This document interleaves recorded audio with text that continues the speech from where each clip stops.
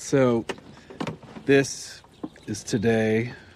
Today is yesterday, and tomorrow is also today. You traveled through time to the present. Yes. Yeah, I don't think you get how time travel works. It's like we're stuck.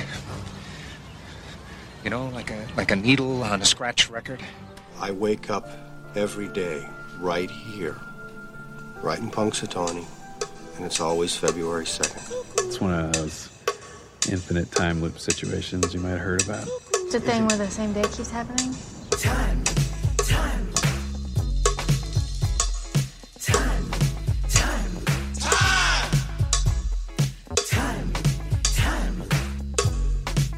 Slow down! What are you, in a damn time loop or something? Well, it's Groundhog Day again, and that must mean I'm Professor Robert E.G. Black, and I'm here with bubbawheat from It's Time to Rewind, here to discuss Groundhog Day again, still, always. Welcome. Thanks. It's good to be back. Now, I've had a nice string of guests. It's going to be weird for the next episode, whoever it is, because I had Danny Rubin, who wrote the original screenplay. Then for episode 2, I had Sean and Dave, who did Groundhog Minute. So they've already covered this movie minute by minute. And then now for the next one, I got you, and you just finished covering this. I don't know when you recorded, but your episodes just stopped a few weeks ago. Yeah, I covered it over the course of 38 episodes. Yeah, essentially for each loop. So we're still in, what did you call the loop before? I started with... Because this is February 1st. Yeah, I referred to that as episode 0 or okay. Loop 0. So I will also need your help as we get to the end of the episode on classifying time loop terms. We're working together. We've come up with a few so far. In this minute, we are still in the newsroom. We make it from the desk where Phil has just joined Nan to Phil getting ready to leave with Kenny and with Larry. Now, I just said your recent experience with this film, but what about the early experience with this film? It's one of those movies that it's always been there. I can't remember the first time that I saw it. I would have been at an appropriate age to see it in theaters, but I don't remember if I saw it in theaters. I would have been 13. So it's entirely possible that I saw it in theaters, but I don't have that memory of it. I just remember it always existing in my memory as something that I've seen a bunch of times on TV mostly. Mm-hmm. I never actually owned this movie on home video, but I've caught it many times. I look up as you say that to my 2 copies of Blu-ray and my DVD of the Italian remake sitting right next to me. Plus, I own it on Apple Video. I own it on Amazon Prime. So wherever I am, I can watch it because I had to day in and day out for a year, including on several trips because I was at the time a coach for a college speech team. I had it on my iPad. I had it on my phone. Groundhogs everywhere. Yeah. We didn't talk about her last time because she was barely in it, but this is Carol Bivens as Nan, who I think she does a pretty good job of fake interest. Now, I didn't rewatch the previous minutes, but is her name actually Nan? I was thinking it was short for Nancy. And we don't know her name other than Nan. That's what he calls her, and there was no introduction.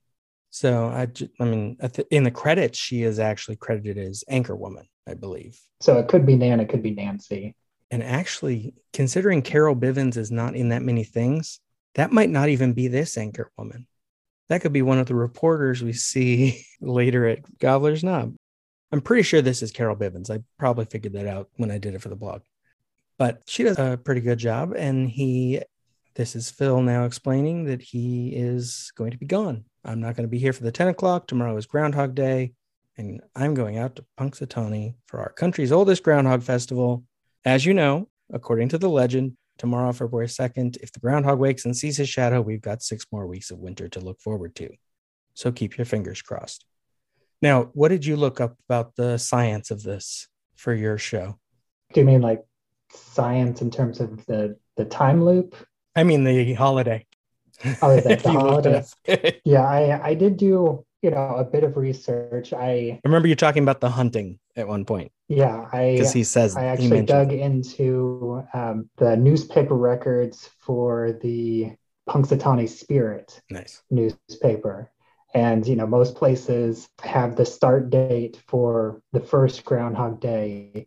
And I'm 99% sure that's because that's the earliest record in the Punxsutawney Spirit is from that year, which the number I can't remember because it's I know 1886 it's or 1887. I forget which. Yeah. In the movie later, we'll see a banner that has that year on it. It's at Gobbler's Knob. Yeah, even though in the very brief mention of that, there was nothing about it being the first Groundhog Day.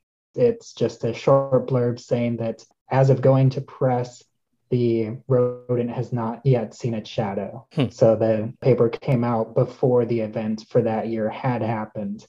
But based on that blurb, it made me think that it wasn't actually the first Groundhog's Day. It's just the first record of it. In Punxsutawney. Yeah. Because the legend does sort of come from elsewhere. A few things converging. We have the Gaelic festival Imbolc that is halfway between winter solstice and the spring equinox, which falls around January 31st, February 1st, February 2nd. That name comes from Imbolg, which means in the belly, because this is when it is a used lambing season. And then you have Candlemas, which is this a Catholic thing? No, the Catholic thing is related. I forget where Candlemas, it's some German thing. If there's fair weather on February 2nd, it means that there is a longer winter because according to the Canadian Encyclopedia, sunny days in winter are associated with colder, drier Arctic air and cloudy days with milder, moist maritime air. So that's the science to essentially the shadow part. Now, the groundhog itself does hibernate. It is actually more of a hibernator in terms of deep sleep than like bears.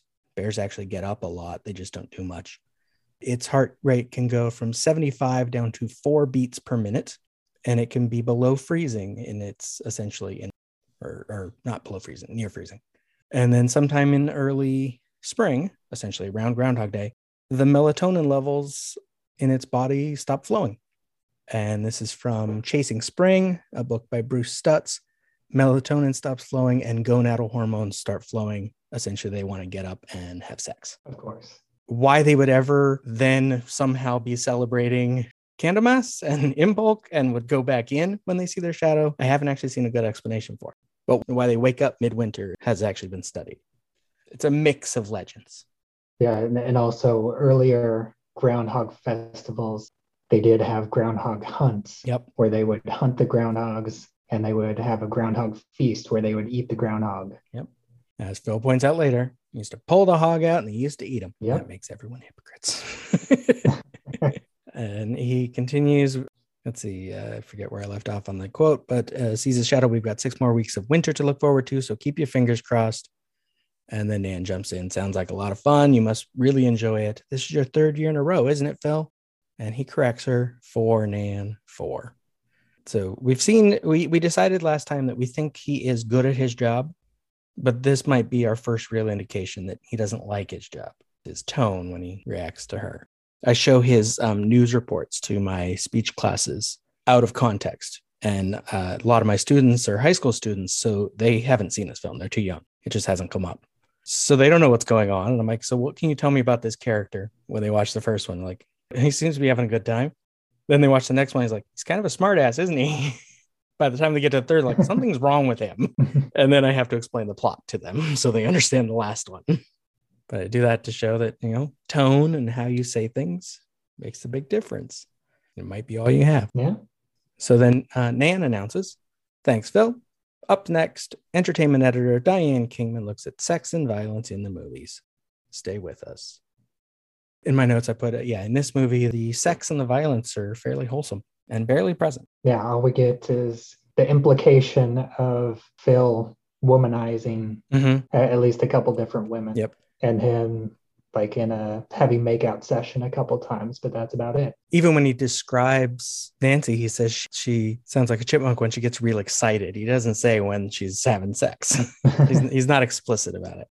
And I remember I wrote in my blog, even the slaps, they're not really violent because we're okay with women slapping men that are coming on too strong. It's like, that's a movie trope, that's appropriate. Yeah. So the only violence we really get is him hitting Ned. And explosion, if you think that's considered violence. It's definitely death and big spectacle. Even though it's presented in a very light manner. Yeah, even that has a punchline after it. He might be okay. Not now. We hear someone say, and we're clear. Phil immediately, he cannot get away from that desk fast enough.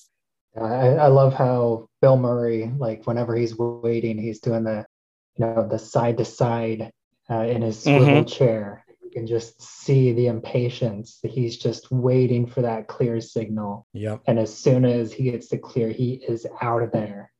And she gets him to turn her back, though. She says, have fun in Punxsutawney, Phil. And he says, for your information, hairdo, there is a major network interested in me. And that's when we get our good introduction to Larry, because he says, yeah, that would be the Home Shopping Network. One thing that I noticed this time about this interaction that I think is very telling to Phil's personality is that Phil is off camera. He is immediately combative with Nan or Nancy. And, he calls her hairdo. He doesn't answer her question, even though she comes off as very sincere with her question. Like she sincerely wants to, wish him a good time. And then he's immediately combative with her and, tells her that, he's going to be gone soon. And then Larry continues that combativeness where he takes a dig at Phil. And yet Phil with Larry, his response is, thanks, Larry. Go wait in the van, will you? And I think that is telling that with how he thinks of his coworkers, where Nancy, even though he's combative with her and he's not answering her question, he's still treating her as an equal because in his mind, he may be better than her, but in terms of the job, they're equals. Yeah. She might even be bigger than him because she's the anchor. Right. But Larry he basically thinks of as his subordinate. So in this instance, he doesn't even dignify Larry with a response. He just treats him like work. Yeah. He just completely ignores him. It's like, thanks, Larry, go wait in the van. He just treats him like a coworker. Yeah. He's not even worth a joke, just dismissal. Yeah. And then we meet as well Kenny, who is played by Willie Garson, born William Garson Pazamont, better known for his roles in Sex and the City and White Collar, and who unfortunately, I guess it was a month ago as we're recording this, he died from pancreatic cancer. Yeah, I was definitely, disappointed to read that because I was in the middle of production on my Groundhog Day season, and I was actually, I don't think anything would have come of it considering what happened, but I almost tried to reach out to him to see if he would be somebody that would just, talk about the film on the podcast. Yeah. But I never quite reached out to him. And then I saw the news and it's like, oh man. That's sad. Well, yeah, by horrible timing, when I was doing my blog, that was when Harold Ramis died. And that was right after I'd gotten to know the location manager who had contact information for Harold Ramis and was going to try to connect us. He probably wouldn't have been able to talk to me much anyway because he was sick. Yeah. And then I feel bad for wishing it had worked out better. And I'm thinking of what it would mean for me when people dying. I don't think anyone dies in tomorrow's show. So come back Thursday. Kenny says, that was nice, Phil. Big trees, which Kenny apparently doesn't have as good a memory as Phil does because it was very, very tall trees. And Phil says, stop it, Kenny. Look, can you handle the 10 or not? So Kenny's going to fill in as the weatherman. And he says, yeah, listen, if for any... And we cut off mid-sentence before he asks if Phil wants to rush back. Or doesn't want to rush back. Yeah, I think him getting the line wrong is actually fitting with how Kenny is presented. Yeah, it's funnier. He's a combination of a suck-up, but he also wants the job, in the future. And so he's not really paying attention to what Phil is saying. Yeah. But he just wants to ingratiate himself with Phil and be on Phil's good side. So he's going to make the suck up comment, whether or not it's correct.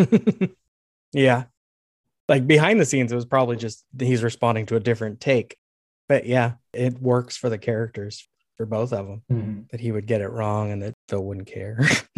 And again, Phil, he completely, he's not, his interaction with Kenny is 100% business focused. Mhm. It's just like making sure that everything is going smoothly whenever he's gone, Yeah. and has no interest in actual conversation with Kenny outside of a means to an end.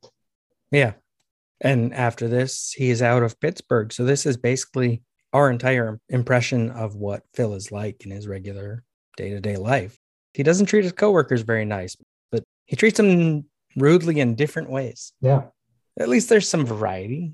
You might feel special even while he's mistreating you. And at some point, I don't know if you looked into it. I didn't look into it for this episode. I will have to talk about another coworker of his, Stephanie DeCastro, who was briefly, she was the scripted reason for the time loop.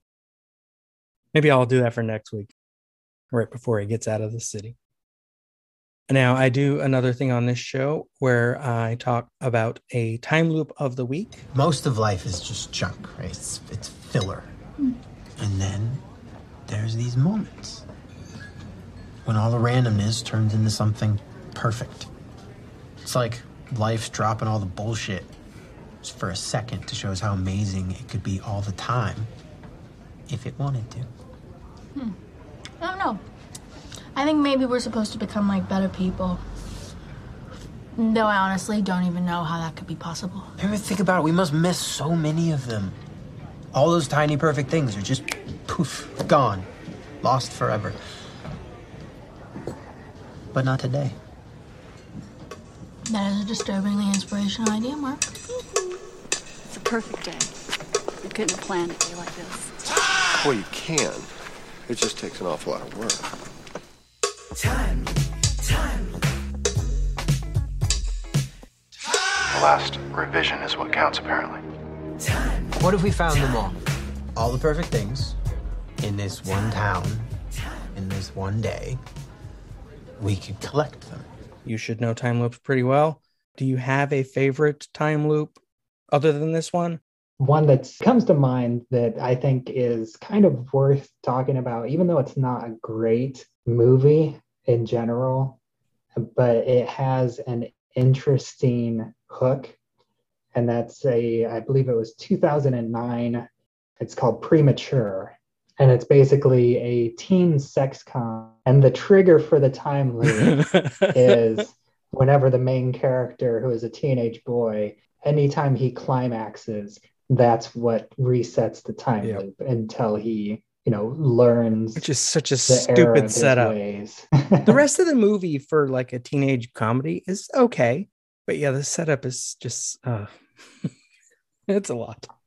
I do like the fact that it was something that he could control, because there's even a couple instances, I'm pretty sure, where he basically, it's like, oh, I screwed up, I need to reset. And so he goes into the bathroom and resets his own time loop by himself.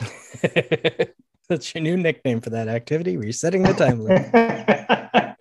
So that one would be, that's not a Connor's loop because he can control it. We need a name for that. I guess it's a premature loop. Does it deserve to name a version of the time loop? Maybe. Connor's loop is where it's a moral quandary. You got to be better to get out of it. The cause is not relevant. I'm also referring so far to a 1201 loop, which you haven't watched 1201 yet, I don't think. No, I haven't. The 1201 one, this isn't really a spoiler. He doesn't have any control over it, but he also, because it was originally a short film, 12:01 p.m., and actually originally a short story. It's not a moral thing either. There is something causing it. And my time loop of the week would be Infinite Man or Primer, which is what I'm calling an overlap loop. Basically, where you go back in your loop, it's deliberate, and it overlaps the previous loop. So there's multiple versions of you. Primer is one that a lot of people know. It's a very complex, these two guys make a time machine, and then you have to turn it on at the point you want to go back to. And so then you can deliberately repeat that segment by getting into the machine later. And then they have time machines in time machines. It gets very confusing. Yeah, it's I've watched that for an episode of my Film Wise podcast. And That was the one instance where I watched it once and then we had a discussion. And then I watched it a second time, and then we continued the discussion to see if I, learned anything extra by watching it a second time. Infinite Man, fewer people would know. It's about a guy who is trying to get back with his wife. They're separated by reenacting their first date. For some reason, it's at this motel out in the middle of the desert. And whenever it goes wrong, he resets the loop and does it again. Problem is he's still there. And so he has to try to avoid himself, remember how conversations went so he can repeat those correctly. And it gets very complicated, similar to Primer, but it's more of a comedy. Primer is more kind of a bleak sort of drama. Yeah.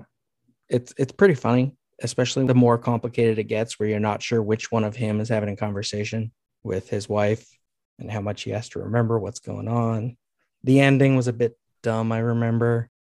But overall, I really like that one. In case this is your last chance to talk about Groundhog Day. Anything you forgot to say about this movie?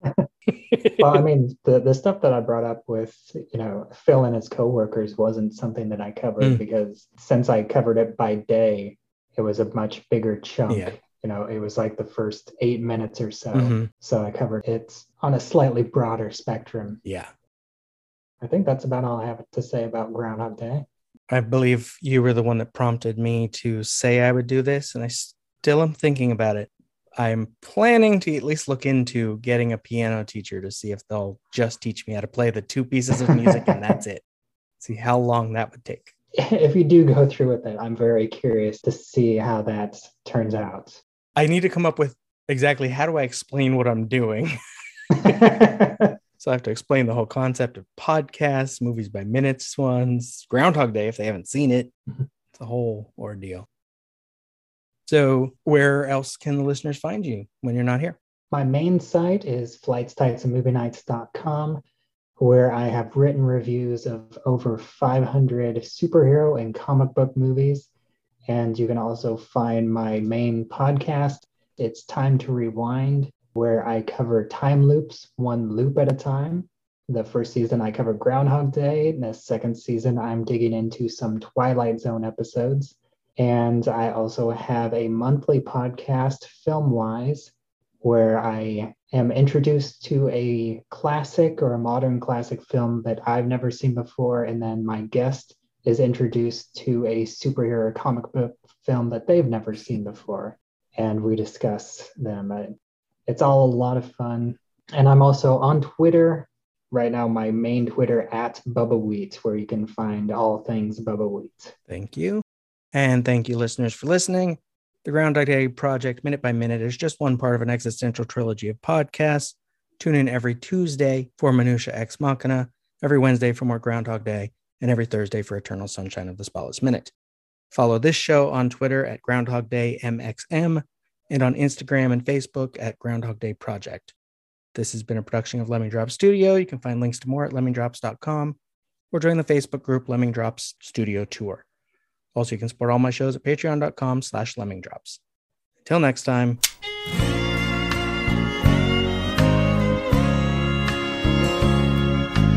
First, I played the game by the rules from 1 to 10. Then you took me round again. I think I have traveled through time. What is wrong in the end which never comes? Or which comes again and again, laughing like waves. I don't know. How do you sleep at night? You've never seen Groundhog Day? Yeah, Groundhog Day is not a documentary. Man, are you hungry? I haven't eaten since later this afternoon.